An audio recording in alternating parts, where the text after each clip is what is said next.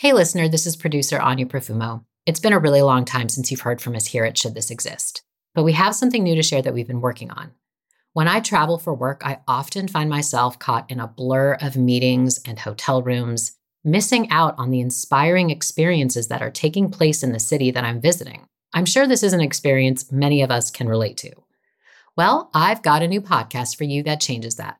It's called Offsite Adventures, and it allows you to turn a simple work trip into an unforgettable adventure. In each episode, we reveal hidden gems in the most iconic business travel destinations. The stories you hear replenish your mind and spirit. Adventure can fit into any schedule, no matter how busy. We'll show you how to go and find it. Just search Offsite Adventures in your favorite podcast player and hit that follow button. The show is presented in alliance with Capital One Business. Excited for you to listen. Kidney disease can be very silent until it's reached its chronic level. Hi, it's Katerina. Roughly 37 million Americans are living with chronic kidney disease. That's about 1 in 7. I was diagnosed and immediately went on dialysis. It was like entering a little mini horror story. Almost 750,000 of these patients are facing end-stage renal disease, where their kidneys no longer function well enough to sustain life on their own. What they said is, if you don't start dialysis within a year, you'll be dead. So I go to the dialysis clinic.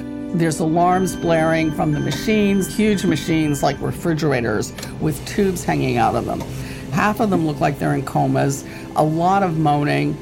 It was the most traumatic experience of my life. Dialysis machines can act as a kind of surrogate kidney, filtering waste from a patient's blood. But the process isn't quick or easy. A single session of dialysis can take 3 or 4 hours.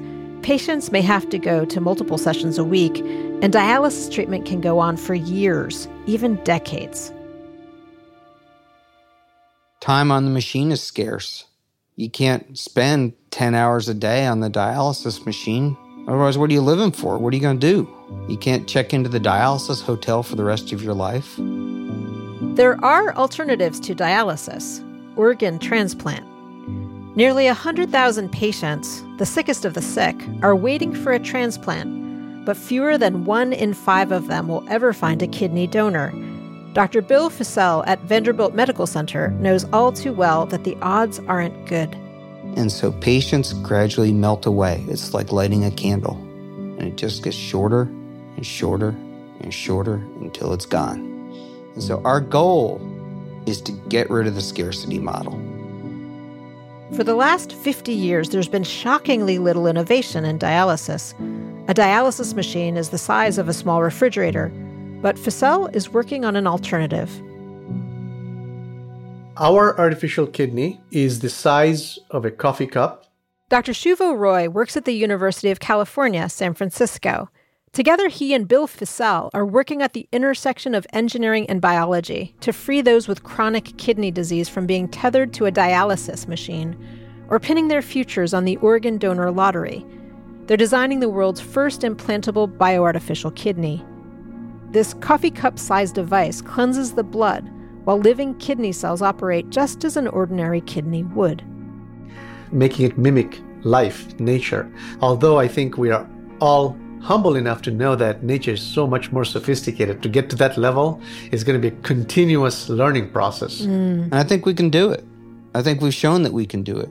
And I would like to see dialysis machines in a museum as a relic. But is its promise as a life-changing device enough to bring it to market?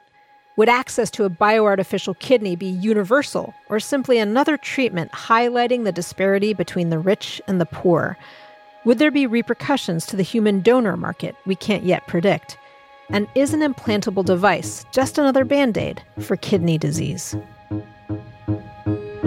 I'm Katerina Fake. How is technology impacting our humanity?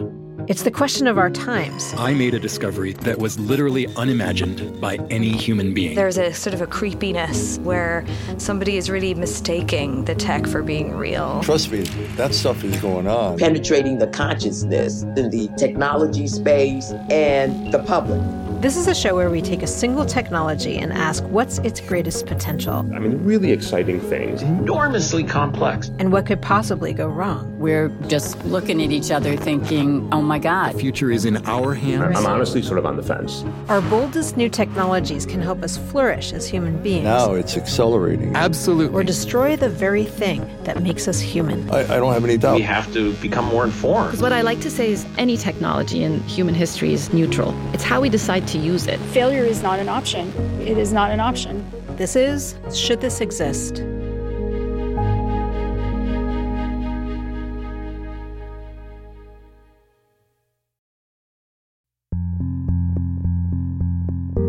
Hi, we're back.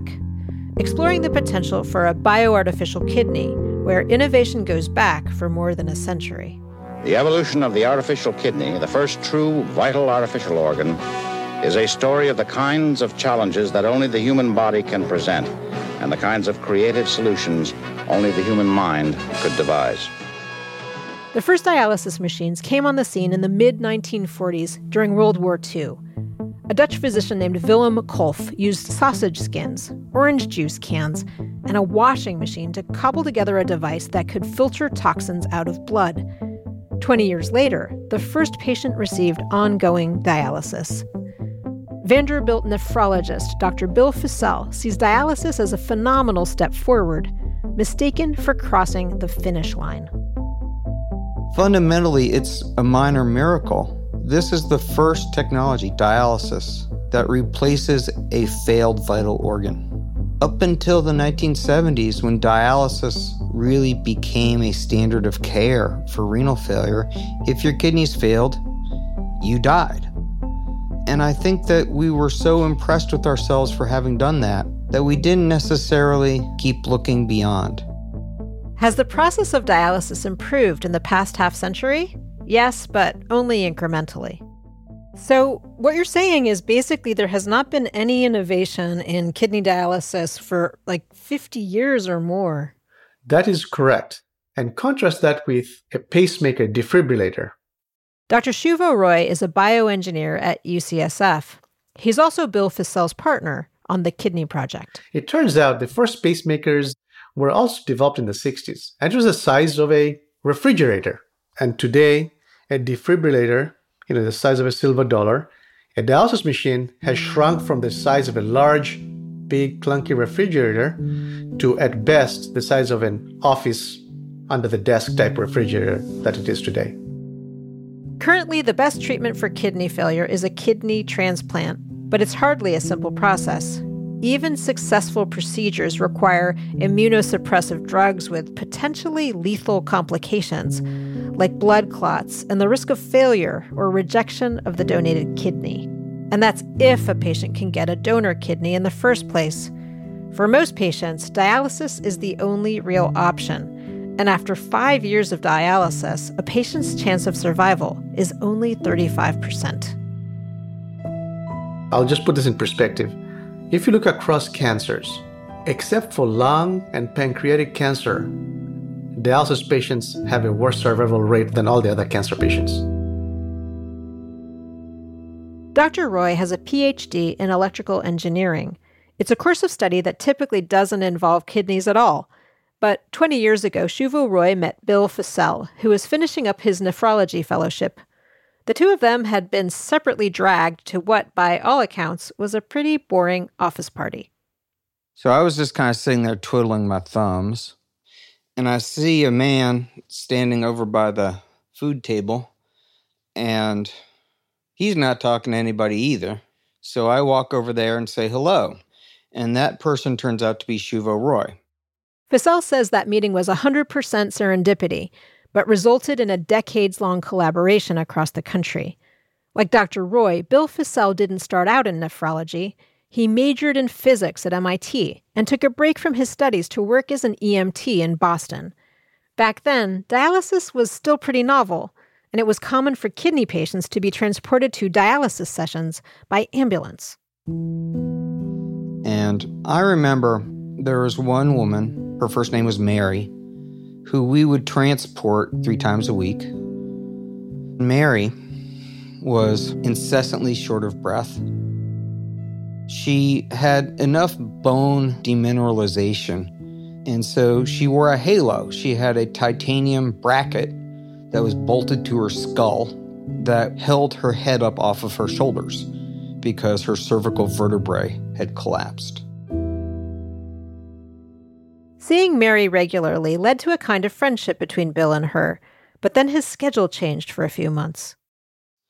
And then I got back on that shift again and picked her up, and she says, "Hi, Bill." We're driving, and she asks me how I've been, asks me, "Are you still dating that girl?" and so on. And it was like a lightning bolt that this woman, in the context of crushing disease morbidity, has the personality and the interest and the liveliness to take interest in somebody else. If she can do that, I can do anything. Bill Fissell says he traces his revelation to that moment, seeing the desperate unmet needs of patients like Mary. They're soldiering on. They want a little more life. They want a little more time with their grandchildren. They want a little more time to read or write poetry or paint pictures. And we can do better. We have to do better for these people. So Bill says goodbye to physics and heads to medical school. But then, while he's studying for his medical board exam, he has a eureka moment. I was on call, I was in the hospital, and I was dog-tired, and I was studying for my boards. And I was studying kidney physiology because I wasn't really all that good at it. I was staring at pictures of the kidney's filters. The cells Bill was staring at were familiar. He had seen structures with the same size and shape while working on an X-ray telescope at MIT that broke up light from distant galaxies into a small array of gold bars for astronomers to analyze. And that's when the first epiphany happened, that maybe we could change the underlying technology. The underlying technology fueling Fissell's device is something called silicon nanotechnology. It's the same technology that's used by the computer industry to make microchips. The chips made ideal filters and, with a few tweaks, potentially viable replacement kidneys. And I put my pack on my back and I went around the country looking for nephrology fellowships. And I think most places that I interviewed where I said my goal is to make an implantable artificial kidney using silicon nanotechnology, if I had announced to them that my career goal was to be a grizzly bear, they would have greeted me with no less astonishment and bemusement. It really was not a concept that was on anybody's radar, technology development for kidney failure. Eventually, Bill meets Dr. David Humes at the University of Michigan, who is one of the very few people working on technology development for kidney failure. And he gets his fellowship and a mentor. Now, years later, his idea is coming to fruition with Shuvo Roy. So we call it the bioartificial kidney because it consists of a module that filters blood, very much like the kidney does, but couple that with kidney cells. So we are mimicking the architecture and the function of a healthy kidney with the bioartificial kidney. Dialysis patients have to have extremely restricted diets. They even have to regulate how much water they drink because they have no way to get rid of it except for dialysis, which washes their blood of 2 or 3 days' worth of fluid and waste. In between those dialysis sessions, toxins in their blood can build to dangerously high levels. It's like a Cedar Point or a Six Flags roller coaster. The toxins build up and build up and build up, and then suddenly, boom, you drop. Fissell and Roy's implantable bioartificial kidney has a simple yet important goal: to mimic the natural actions of a real kidney. Their device operates with a patient's blood flow, powered by the patient's own heart.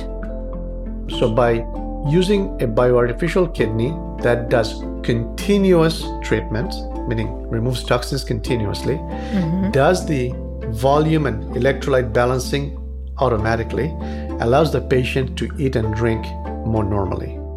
And no longer the 12-hour sessions. No, eating and drinking normally, you can travel. That's right. I mean, it sounds as if it's transformative, completely transformative.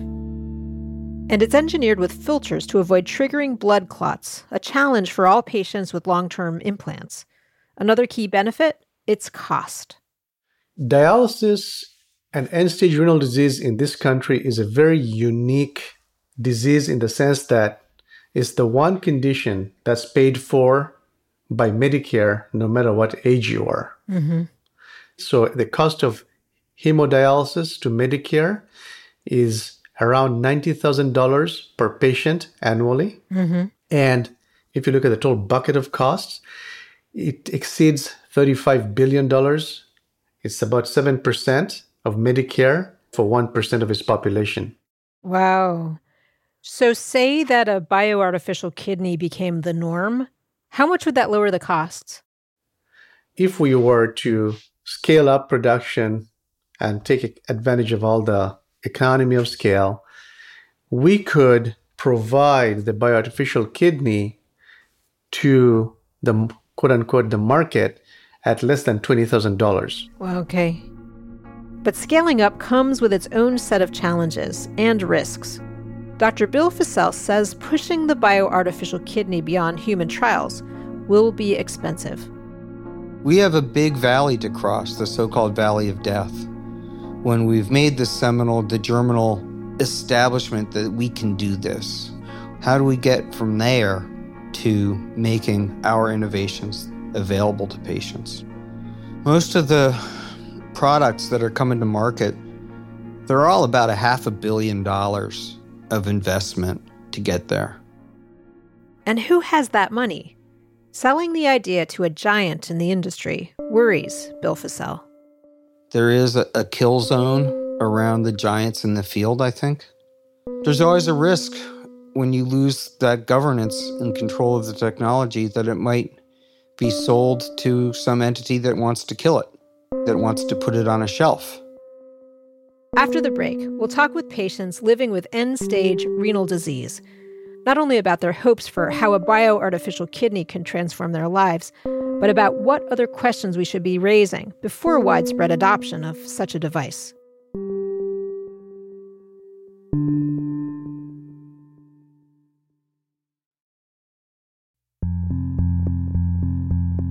Hi, it's Katerina, and we're back, talking about the bioartificial kidney and its potential as a breakthrough for patients currently relying on dialysis. Right now, it's hard to see a downside, unless you're part of the multi-billion-dollar dialysis industry, who might see their business model become obsolete. Or if you just don't have time to wait. The coronavirus outbreak has brought dialysis services in New York to a breaking point. Patients with chronic kidney disease are already vulnerable with a life-threatening illness and recently have been hit hard by COVID-19. Now, major hospitals across New York are reporting shortages of crucial dialysis equipment. Although COVID is a respiratory disease, it can cause what's known as a cytokine storm in patients, a potentially fatal side effect that overwhelms a patient's kidneys. I am not an alarmist. I'm probably one of the calmest people you'll ever meet. I've actually almost had panic attacks lately. Nilcha Gedney is a dialysis patient living in West Virginia. We spoke during the early days of the COVID-19 outbreak. Receiving dialysis in large facilities with dozens of other people could also easily expose patients to the virus. It's very frightening. And the kidney population often have comorbid diseases like diabetes with their kidney disease. So we're very vulnerable. And for us, it's almost certainly a death sentence. Nilcha's advocacy for improved kidney treatment options predates COVID-19. She's an officer of Home Dialyzers United, speaking for the 7% of patients who are able to do dialysis in their own homes. The first time she heard about the transformative potential of the bioartificial kidney, she was at a conference listening to a lecturer whose name you already know, Dr. Shivo Roy. I was blown away. I had just started dialysis. I knew very little about it, except that I did not want a transplant. For Nilcha, a transplant would mean taking immunosuppressive drugs for the rest of her life and an unpredictable outcome. And here he was talking about no immunosuppressive drugs, something that was minimally invasive. And I went up to Shuvo afterwards and I said, oh my gosh, you have just given patients so much hope. And he looked at me and said, this isn't hope, this is a reality. My dream, which I think represents the renal community, is patient choice. There will always be patients who want, say, a living donor organ, maybe from a family member. You have someone like myself who would never take a living organ, but would take an implantable. When it comes to dialysis, again, there's no one machine that works for everybody. While Nilch's excitement about new treatments is about patient choice, for others, it's about one thing: peace of mind. It would really, to me, be the ultimate freedom. It would alleviate recurring fears. John Brandon Baton has had every form of treatment available: dialysis in clinics, dialysis in his home, and 2 separate transplants. The first one failed. And so it's always in the back of your mind that this could fail again. I mean, I know some people who are on their 3rd and some on their 4th transplant. John is based in Washington, D.C., and was diagnosed in his early 30s when he ended up in the ER and went directly to dialysis. For somebody who's been through as many treatments as John, the bioartificial kidney represents something new: hope. Fingers crossed if it doesn't happen, that the transplant I currently have fails, that there is a more viable alternative than waiting on a waiting list and praying. As hopeful as John is, his imagination is able to play out other scenarios.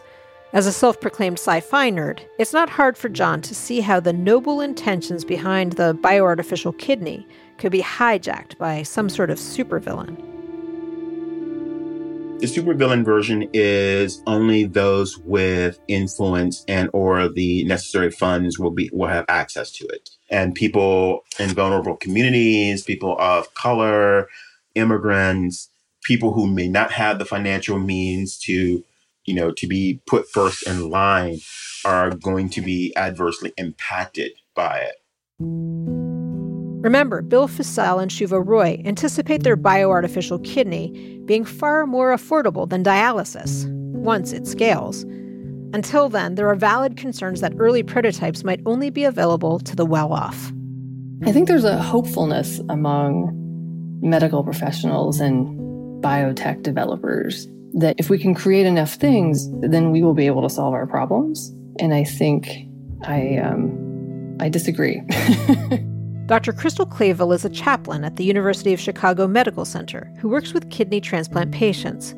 She's also got a PhD in religious ethics, which gives her a unique perspective on the bioartificial kidney. It solves a scarcity problem. But of course, you still have the fact that transplant teams want to put kidneys into good patients, people who are going to be able to work with them and maximize their own survival. And I don't think that the artificial kidney changes that dynamic.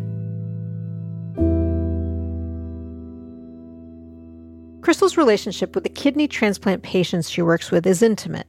She spends some of her time in committee with surgeons and transplant teams working to evaluate the donor wait list, but she also counsels patients awaiting transplants, or those who have just received a kidney from a donor. They have any number of questions like, what will my new life be like? I've been tethered to this dialysis machine for a very long time. And then there are questions that are more existential, like, I've just realized that somebody has to die for me to live. And then if they have living donors, there are other kinds of concerns that pop up. Like, are they asking too much? Can they ever repay it? Will they feel like they owe this person something more than they could ever give back? She believes a bioartificial kidney could help resolve these and other questions without clear answers, like the debate about organ transplantations from religious groups who actively oppose it. Some object to transplants from deceased donors. Others protest that it might impede the life or hasten the death of the living donor. I think artificial kidneys help us in religion reframe how we think about organ transplant. It's not necessarily just about definitions of death, right? But if the religious traditions can start thinking about organs as not scarce, then potentially there's a way to move the conversation to thinking about allocation and access to transplant. I mean, I think the utopia is trying to decrease the need for kidney transplants by actually treating kidney disease earlier, right? And then there would be potentially a decrease in the number of people who needed kidney transplants as this sort of heroic intervention. Meantime, the data shows kidney disease is only on the rise, with increased incidence of the leading causes, diabetes and high blood pressure. These findings only heighten the value of early recognition of kidney disease and preventive strategies for patients. And what we have had is a disease-oriented focus rather than a patient-centered focus. And the problem is that dialysis makes money, and it decreases the incentive to try and really prevent people from developing kidney disease. Dr. Alvin Moss is director of the Center for Health, Ethics, and Law at West Virginia University and chair for the Coalition of Supportive Care of Kidney Patients. What about a bioartificial kidney? I am sure people will come out of the woodwork to think this is a fantastic idea, knowing that there are 100, 110, 120,000 new patients a year, huge market. We can charge an arm and a leg for it, and we're going to then totally miss the emphasis on prevention that we really should have. It's much easier to come up with some new technology, very expensive technology that makes some people a lot of money, but doesn't really comprehensively deal with the problem. In his 40 years as a nephrologist, Dr. Moss was the medical director of a dialysis unit for 2 decades, where he watched many of his patients suffer. That led him to do a fellowship in medical ethics and then to hospice and palliative medicine, where he helps patients at the end of their lives who voluntarily make the decision to stop dialysis. I mean, I have patients who would love to not be saddled to a dialysis machine for 4 hours 3 times a week. So if the bioartificial kidney helped them feel better, that would be wonderful. But it's not as good a solution as a national program that identified 80 to 90% of people who have the potential of going into end-stage kidney disease and stopped the progression of their disease so that they would never need dialysis. That would be even better. Coming up on Should This Exist, kidneys aren't the only organs being recreated by scientists. Researchers are working on artificial hearts, livers, lungs, and more. Is there something lost when humans become more and more bionic?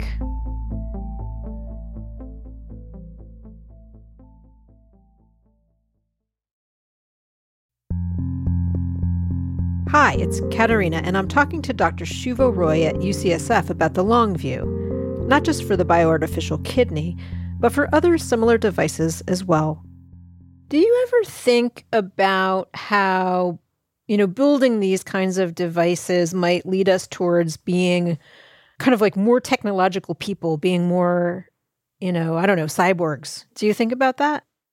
I don't know if you're familiar with the old, $6 Million Man or the $3 Million Woman movies or shows. So people have come to me, and in the emails that I'll get things, how is the bionic kidney? And the same platform that allows us to build the artificial kidney can be applied to other organ systems. So yes, once you think in terms of combining cells with electronics, with mechanical components, you create more and more bionic organs. And a few years ago, there was actually a program in the UK on television where they actually went around the world asking for prototypes from different groups, companies, and labs to create, what they called at the time was the most complete artificial human being. For the record, the series was called How to Build a Bionic Man. In London, packages are arriving from all over the world. That box has the hand that goes with my elbow. Ah, okay, let's have a look at the hand. Nice. Leading biomedical innovators have donated the most sophisticated prosthetic parts available. No one has ever attempted to combine them into a single functioning body before. So from our lab, they got a prototype model of the kidney. From somebody else, they got an electronic eye. From somebody else, they got a heart and a lung. And they're able to put all that together for the TV show and show that, yes, it is possible to think at least more bionically. Whether that's going to happen in our lifetime, I don't know. Does that appeal to you? I mean, it sounds like an interesting show, to be honest. So as an engineer, I think it's fascinating because you're bringing, fundamentals, mathematics, physics, chemistry to bear on problems and creating something that did not exist before, making it mimic life, mimic nature. Although I think we are all humble enough to know that nature is so much more sophisticated. To get to that level is going to be a continuous learning process. We are basically at the beginning of that cycle. We don't know what we don't know. Though bionic humans may become commonplace someday, Shuvro Roy and his collaborator, Dr. Bill Fissell, have concrete next steps to take for their bioartificial kidney. At the end of last year, their project marked a major milestone. They successfully implanted prototype bioartificial kidneys into pigs without immune reaction or blood clotting. The next step is human trials, and there's already a long list of patients ready to participate. I'd like to see the first of our devices tested in a human patient this calendar year.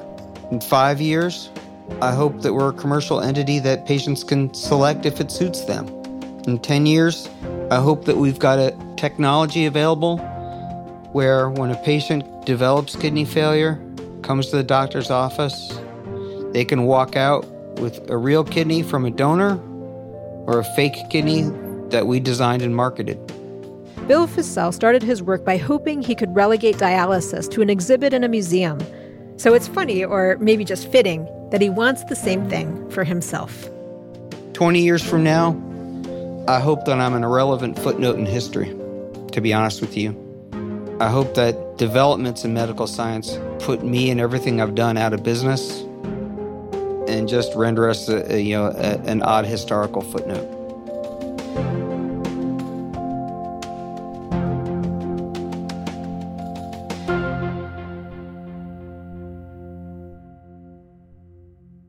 Look, I don't get to decide should this exist, and neither does this show.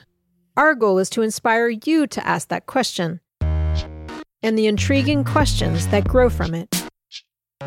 What I say is all the rich people can buy their bionic kidneys to leave more kidneys for people that can't afford them, and then everybody wins. My dad is on dialysis. This could change people's lives. It could change my life. I am not afraid of bionic organs. We already have them. I don't see why the kidney should feel left out. What are the trials? Is the testing safe? What are the long-term side effects? And how do you even know? The dialysis industry is huge. If this really solves dialysis, I wonder if the dialysis industry is going to get in the way of it. Is this the first step of creating an artificial human being? How could we improve upon the human organs we already have? Is there a way to make a kidney more efficient by making it bionic? Is there a way to make a liver better by making it bionic? Agree? Disagree? You might have perspectives that are completely different from what we've shared so far. We want to hear them. To tell us the questions you're asking, go to shouldthisexist.com, where you can record a message for us. And join the Should This Exist newsletter at shouldthisexist.com. I'm Katerina Fake.